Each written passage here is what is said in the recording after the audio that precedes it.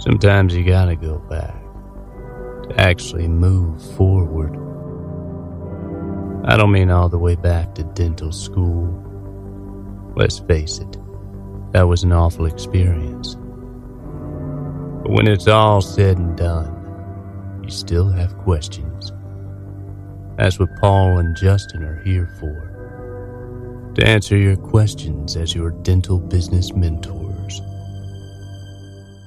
What's up, everybody? This is Dr. Justin. I'm here with Dr. Paul Etchison. We are your dental business mentors. Paul, brother, it's been, like a month since we've recorded some episodes, right? Yeah, I think maybe 2. Yeah, and what's changed since the last time we talked? Oh, what has changed? So many things. Life is so much better. I'm a lot more chill. I got a lot more chill at the practice since we recorded last time. I had COVID come through my house. That all results and all ending of that is good. Yeah, that's about it. How about you? Yeah, man, I can relate to that. I mean, I love hearing when you say I'm chill and relaxed because you still got a lot going on, right? Marriage, family, kids, practice, and everything else you're doing, but you're relaxed, which means you're being intentional about picking and choosing what you're gonna focus on and what you're gonna give meaning to. So that's pretty cool, bro. Well, I feel like I took on way too much for a long time, and as my schedule freed up, I had that urge to let's get more stuff, and then I just stopped it. I just smacked myself on the hand like, stop that. I think I found a good balance now. I think I'm going to keep it how it is. I'm not taking on anymore, at least for now. Bingo. So what's the question today? So this is a good one. This is one that always interests people because it's someone asking, like, what are your most effective treatment, presentation, and acceptance tips? So, like, what is the, we could go on and on about treatment acceptance, but, like, what is the main, like, the biggest nugget we can give? So I'll let you go, Justin. What is your, like, biggest key to treatment acceptance?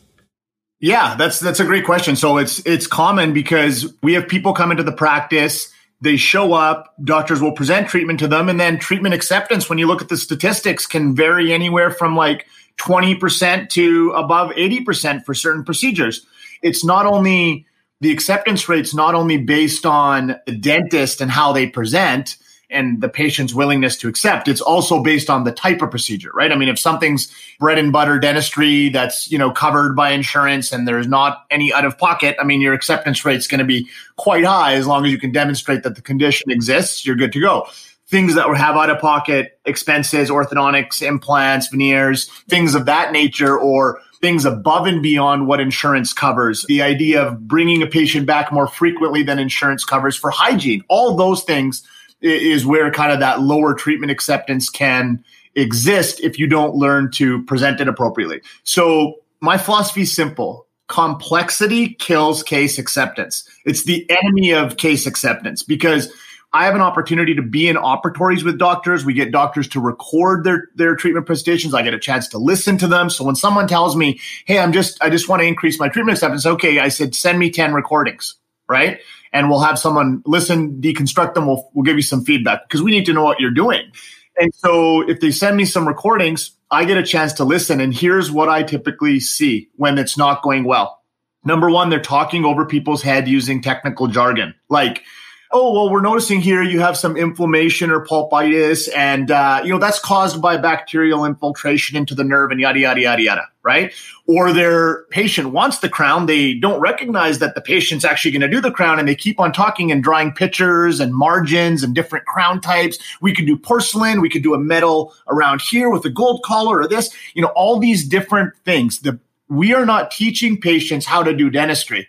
We're just showing them what the problem is, what the consequence of that problem is, and what the solution is. And then we stop talking. And I call that PCSS.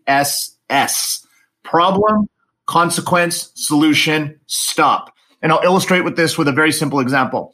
Patient's got amalgam fillings in place or some type of fillings, teeth with cracks in it. Maybe they're a bruxer or something like that. So you see some cracks, craze lines, things of that nature, large restoration. They could use a crown, not on one, but maybe multiple teeth. So the way we would present that is, hey, Paul, intraoral picture up, key, super key, have an intraoral photo, okay? Show them what's going on. We're going to put that intraoral photo on the television, whatever the setup is in your practice, could be on a computer, whatever that may be. They should see it. Hey, Paul, do you see this right here as we're kind of tracing that area? Yeah, I do. It kind of looks like a crack. If they don't, you can show them, well, that's a crack.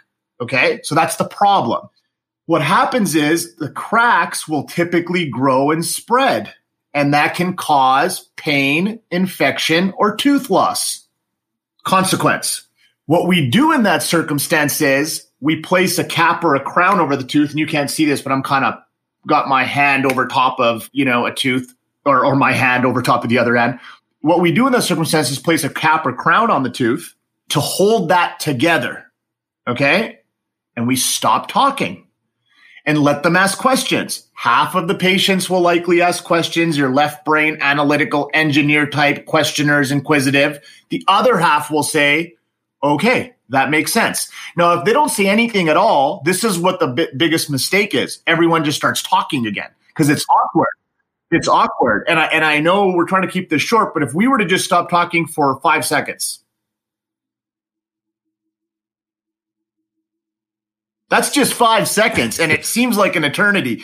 So what we do is boom, we go in and we start talking and we talk our way out of it. We confuse the patient. We think they want more information. So the best thing to do is once you stop talking, you just wait for 5 or 10 seconds. If the patient doesn't say anything, simply ask, do you have any questions? If they don't, just say, okay, just so I understand that we're both on the same page. I want to make sure I haven't confused matters here. Do you understand exactly what's going on and what needs to be done? Yeah, it looks like there's a crack and I need a crown on that. Great. The thing is, we'll get that set up for you, but you also have 3 or 4 other teeth just like that. Here, here, and here. Most of our patients choose to do it all at one time, sometimes under some form of sedation so they can get it all done at one time. Is that something you'd like to do? Right? Like, we're not pushing them in any direction, but that's a very simplistic idea. And I don't want you guys to cherry pick or take things out of context, because treatment presentation, I have a whole chapter in my book about it. I've done 2-day programs on it. Paul and I, we both know it can get busy as you continue to grow here and the information we provide. You can get in with analogies and stuff, but take only one thing away from this.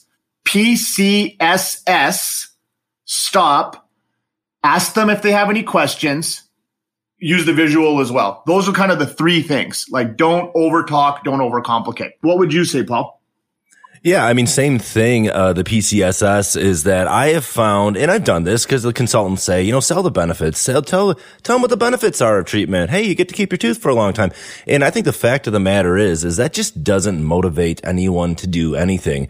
So when we're talking about treatment acceptance, we're almost getting in the realm of, gosh, are we selling? Are we slanging stuff? Like, are we doing things that are unethical? And I think the thing is that if we really believe a patient needs treatment, the ethical thing is to do whatever it takes to get them to complete that treatment. And with a lot of these problems in the mouth, they don't hurt. So where's the problem? They don't even think they have a problem. So I do the same thing. You got to have a visual, got to show the crack. And we're talking about crowns here because I think that is probably asymptomatic cracked teeth that with large restorations are probably the most difficult. One of the most common day-to-day things that we are trying to explain to patients, but at the same time difficult to get acceptance to because they don't hurt. So I will always say, hey, you see this crack right here? Just like that. Yeah, wait, let them see it. And then you say, this is a crack. It's just like a windshield crack. It will keep cracking. We don't know when. It could be today at lunch. It could be 5 years from now. But the problem is we let it crack. It could go through the nerve and you need a root canal, or it could go down the root and we have to take the tooth out. What we do is we put a crown on it that protects it and it acts as its armor for the tooth so you can keep the tooth a long time. And then you stop. And you're right. That awkwardness of the stopping and waiting for them to respond, it's awkward, but it's a gift. It's a skill. And we're supposed to be awkward. We're dentists. We're weird. We're strange. So it's okay. Like, the dentist said the weirdest thing to me and he just sat there and stared at me and it was like 10 seconds of silence. Dude, just wait it out. It almost feels like it's like this, almost like a power thing for me. Like, I can go longer than you and I can stare you right in the eye and look at you without talking, but that's what it is. And the only thing I would change with what you said is that I like to say, like, what questions do you have about that? Or I like to say, tell me how you're feeling about that. Tell me how you're feeling about what I just told you, because I want to get some kind of response of, well, it doesn't hurt. Or, oh, what's it going to cost? Because now I'm fielding out an objection that I can handle. Oh, like, is it going to hurt? Is it going to be painful? What's the procedure like? You get more information. You find out what is the thing that's going to keep them from saying yes when you ask the manner and tell me what questions you have or tell me how you're feeling about that. Because I want to address those. I don't want my treatment coordinator to have to address those. I know, and she can if she wants. But I would say that's the biggest thing, and one thing I want to piggyback on that is when we come into a new patient exam or a new patient emergency or any emergency whatsoever, I think it's very important to kind of build some rapport before you start talking about teeth. Where are you from? Like, where'd you grow up? You got any kids? Like, and just kind of get to know the person. And I know sometimes we're really busy and it's hard to do that. And we don't want to do it because we got 3 things going on in 3 other rooms and we just want to get it and out of hygiene. But I think to really bump up case acceptance is building that rapport and getting to know your patient before you dive into the dentistry. But I'm with you, Justin. I spent a long time in my career selling the benefits of a crown and of giving treatment. And for me now, it's just, this is what's going to happen if we don't do anything. Now, I'm not going to go into say we got a class 2 filling. It's just a minor class 2. I'm going to say if you don't get this treated, it's going to end up in a root canal. And it's not like I'm going to say this is going to end up in a root canal and you're somebody who's really low for decay and it's probably going to take a good 5-6 years and you could probably watch it for a good 5-6 years. No, I'm going to say, dude, this is going to end up in a root canal if you don't get it treated. And I'm not going to go into much more detail than that. It's like going to a trip to Hawaii. What's a trip to Hawaii like? Let's talk about all the cool stuff at Hawaii, but let's not talk about all the steps in between packing your bags, going through security at the airport. But that's what we like to do as dentists. We get all detailed of the margins and all the stuff. Nobody gives a shit. No one gives a shit except for us. And I don't know why we spend so much time talking about it, but I think you're right. It's that silence and we just don't know how to fill it. So I'm with you. PCSS. I like it. Yeah. I mean, I think you touched on some points before we wrap this up because we're a few minutes over time, but I want to make sure that you guys take some of the pertinent points Paul mentioned, right? We're trying to keep this concise, obviously. So we're trying to give you as much as we can. And I want to just give it to you in a linear sequence. So build rapport, right? That's super important because if you don't build rapport, there's no relationship there. That's a little tougher. That can be extended to, in hygiene, when your hygienists present it this way, there's a lot of rapport built. It increases case acceptance as well. So rapport is important. Connecting with people builds trust. And that's the best part about what we do, right? We get a chance to communicate with people and connect with folks. The second thing is don't complicate it. So just PCSS.